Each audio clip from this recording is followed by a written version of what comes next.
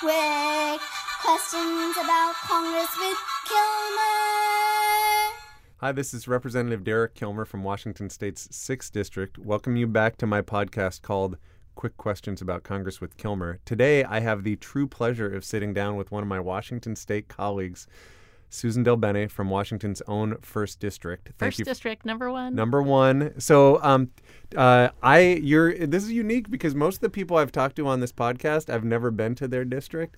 I've actually spent time in your district, but for folks who haven't, tell us about the 1st District. So, I always say I have the most beautiful district in the country, so I'm sure we'll have a debate about that. Flag. Yeah. But it's a great district. It's a very diverse district. It goes from the suburbs of Seattle, so eastern King County, Kirkland, Redmond, out to the mountains, out to Snoqualmie Pass, up to the Canadian border, and then out to the water. And then it kind of zigzags around down kind of along I-5 down to Lake Washington. It is very diverse because we have big companies like Microsoft, a lot of technology.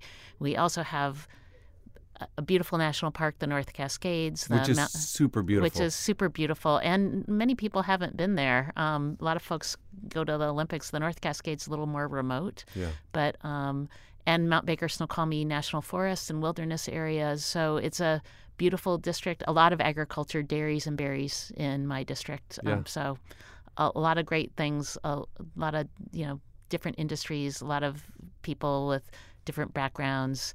I feel really lucky to represent the district that I do. Yeah. No, it's awesome. Yeah, you really do have some spectacular places to visit. So you mentioned the kind of diversity of industry, and I know you've had a kind of interesting background before coming to Congress. Talk a little bit about your path to coming here. Well, I am probably one of the most unlikely members of Congress who's here because it wasn't really a path that I thought of in that way. Yeah.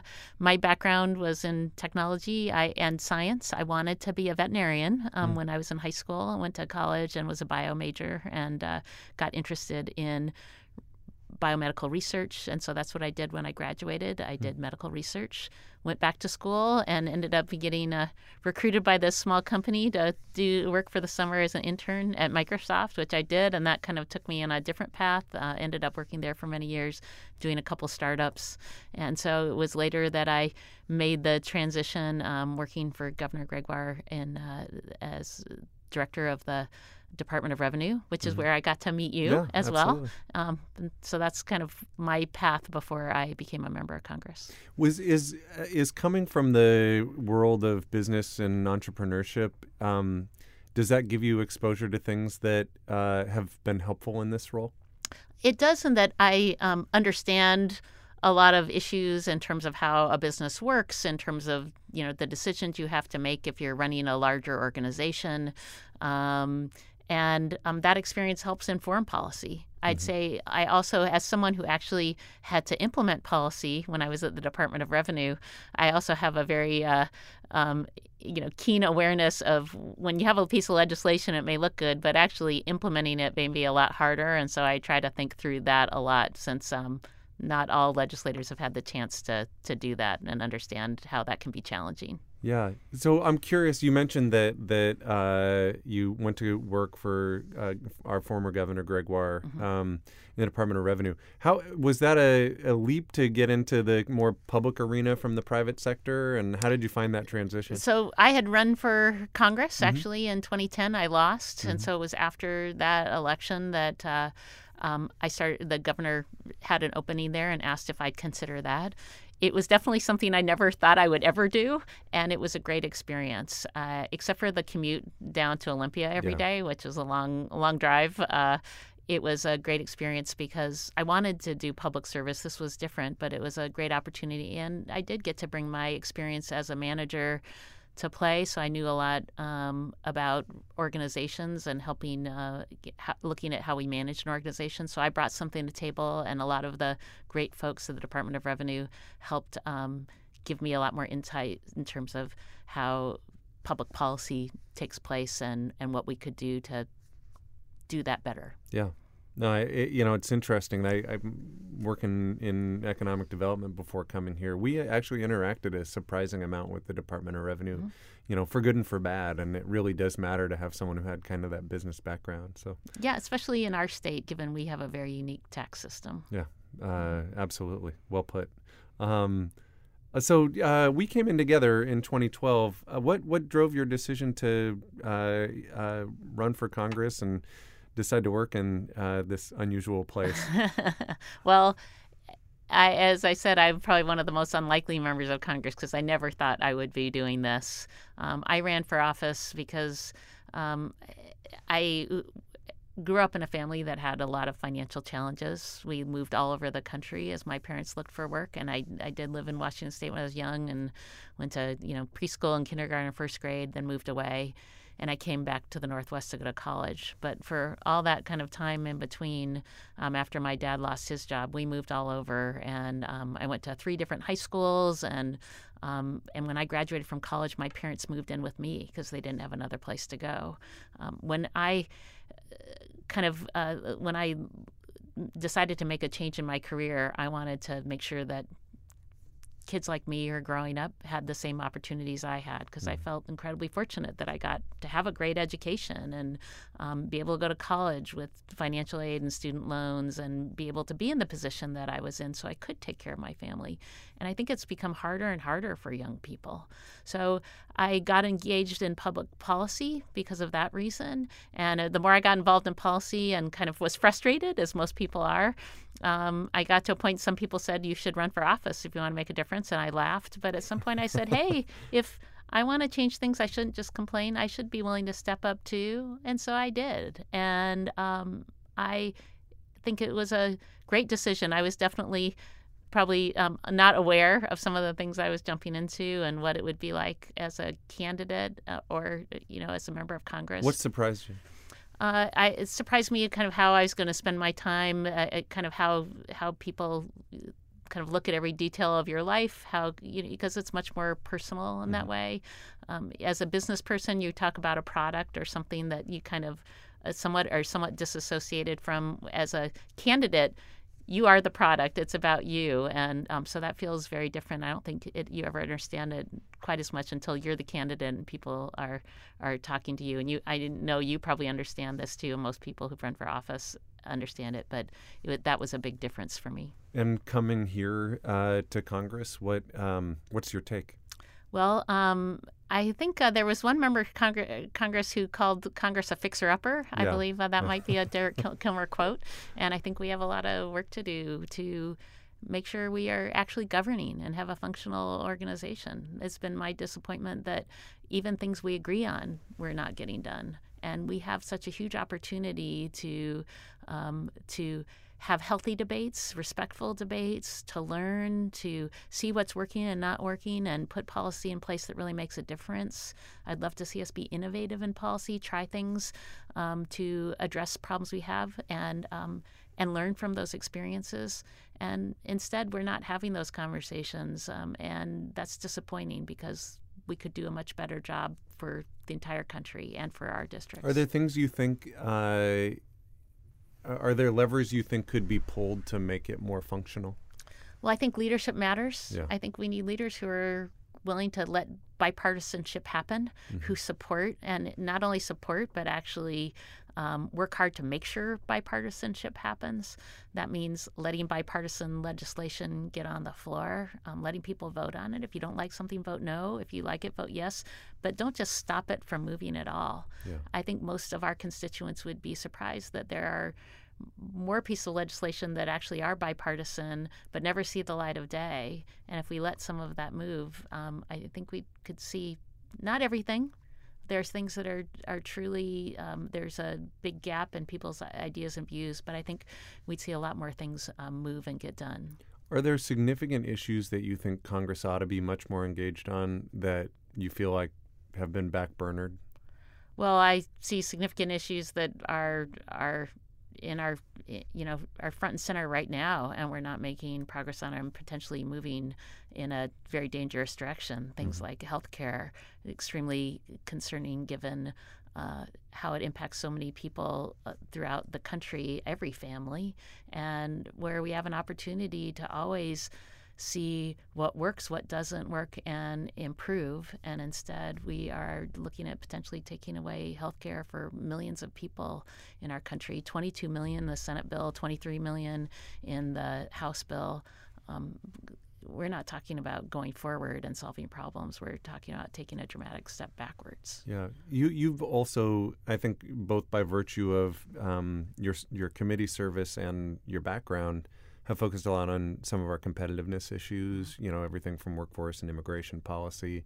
I mean, those seem like they have not gotten enough attention here too. Is that something that you would love to see more progress on? Love to see more progress, because we have the opportunity to talk about how we are preparing for not only the world of tomorrow, but the world of today. We have a lot of policies that were put in place decades ago and are not up to date with the way the world works today, yet alone the way the world's going to work tomorrow. Mm-hmm. So we need to look at where our economy is heading, what that means in terms of skills and the needs of the workforce, what that impact that has on education, not only for people born today and how they're going to grow up in the education they get, but also for folks who are making transitions in a career. There are a lot of things that have changed out there, and yet we're still operating on policies that are decades old, and I don't feel like we're having a good, healthy debate about what we could do to better prepare our country for the opportunities of the future. There's, in that regard, are there some things you're excited that you're working on? Well, I'm a big supporter of basic research and continue to make sure we make those investments. They give us a great return, and they actually have led to great innovations. We're doing a lot of work on technology policy to make sure that we understand the challenges and opportunities as new technologies come forward. And there are incredible opportunities. There are also challenges that we see with disruption from automation and again, making sure that the workforce has the right skills. I'm excited about innovation in areas that we don't talk about as much. Incredible innovation happening in our agricultural communities. And you and I have a piece of legislation on timber innovation. Yeah. I think that there's a huge opportunity for us to really see some of the opportunities that innovation can bring to our rural communities. And we don't talk about that very much. But those are exciting policies. And frankly, a lot of these issues are extremely bipartisan, and absolutely. Again would have an opportunity if we could just let that process start to happen. Tell me about the best day you've had in this job. There are a couple. One bill that was very, very important was a piece of legislation to save the Green Mountain Lookout, old fire lookout up on top of Green Mountain in my district. It was very important because after the landslide that took place between Oso and Darrington, just a horrendous, heartbreaking event. The people of the community had been trying to save this lookout for a long time, and we were having a community meeting, Senator Murray and I, after the slide, talking to some folks in the community about other things we could do going forward. This is a few months later, and they said, this is really important landmark for us, something we've been fighting. It took a piece of legislation to save it, and we were able to pass that. And that was very, very important because it meant a lot to the community. And, in situations like that, you want to do everything you can to help. And many times you can't do enough. But it seems like a small thing, but it was an important thing for all of us. And I have a picture of the Green Mountain Lookout and the legislation up on my wall in my office. That's great. Yeah, that's a good accomplishment. It's hard to pass bills in this place. So. It's hard to pass bills, and that was important. The Farm Bill from our first, the 113th Congress, that was also really important. We were able to do a lot for specialty crops, which are fruits and vegetables, which we grow a lot of in Washington State, and also get funds to support folks who are in nutrition programs, make sure they're getting access to educational opportunities and training so they are able to get back in the workforce. That I got legislation in the Farm Bill that was based on some great work happening in Washington State to help people get off of nutrition programs because they were back in the workforce and became self-sufficient. We were able to expand those programs across the country and get $200 million for bigger pilots. And Washington State ended up getting $22 million to expand some of the work we're already doing to help people so that they are able to move forward and be in a place where they're able to get a good long-term job. Yeah. The two questions I always end with, one I feel like I could answer for you, and that is trying to get a sense of what your commute looks like. We usually commute together. So we do. I was going to say, you just know my seat's, in a different row than yours. Yeah. So after we gavel down, Friday at noon, tell folks what happens to you. You get on a plane when, and what time do you get home? I still do some work since our flight doesn't leave till later in the evening. I work most of the afternoon to catch up on things, and then I head to the airport. I take the metro. I don't have a car out here, so I'm a big walker and metro rider, and so I take the metro, which conveniently goes right to the airport, and hop on a plane, and then, which seems, especially going home, seems even longer than it should be, as you know. Yeah. And pretty much every time I get home, my husband makes it a point to drive out and pick me up at the airport. So that's great. And what do you do on the plane? Do you usually work? I usually work when I'm going home sometimes, because we land and it's about 1 o'clock in the morning out here. I get pretty tired. So I work when I can, and then I probably watch whatever movie might be around to watch or something, because I'm too tired to read anything anymore. So that's how I always end this. My first job was West Side Video in Port Angeles. I think I got paid less than minimum wage, but free rentals. So I always like to I always feel like it's unfair to ask what your favorite movie is. My husband operated a movie projector. Did he really? Yeah, for a while. I'll have to connect with him on that. There you go. I always feel like it's unfair to ask a favorite movie, because there's so many good ones. But give me a few that are the Del Bene favorites. Well, definitely top of my list. I know if I don't say Star Wars, I'm not going to get the Kilmer seal of approval, and I am a Star Wars fan. But I think one of my favorites is Out of Africa. Oh, that's great. My mom did work in Africa for a long time as an adult, and I had the chance to go spend time with her while she was living there in Botswana. But it's an amazing place. But I also just thought that was a great movie, a great story, and I also read the book since it was based on a true story. Yeah. So that's a great movie, and definitely one of my top favorites. Fantastic. Well, thanks for taking the time. It's always fun to get to talk with people, and I'm sure a lot of our listeners learned more about you. Thank you, and I guess we can say go Seahawks, go Mariners, yeah, go Sounders. To me you can, absolutely. And so all those things work out well. Go Huskies. Go Huskies, absolutely. All right, thanks.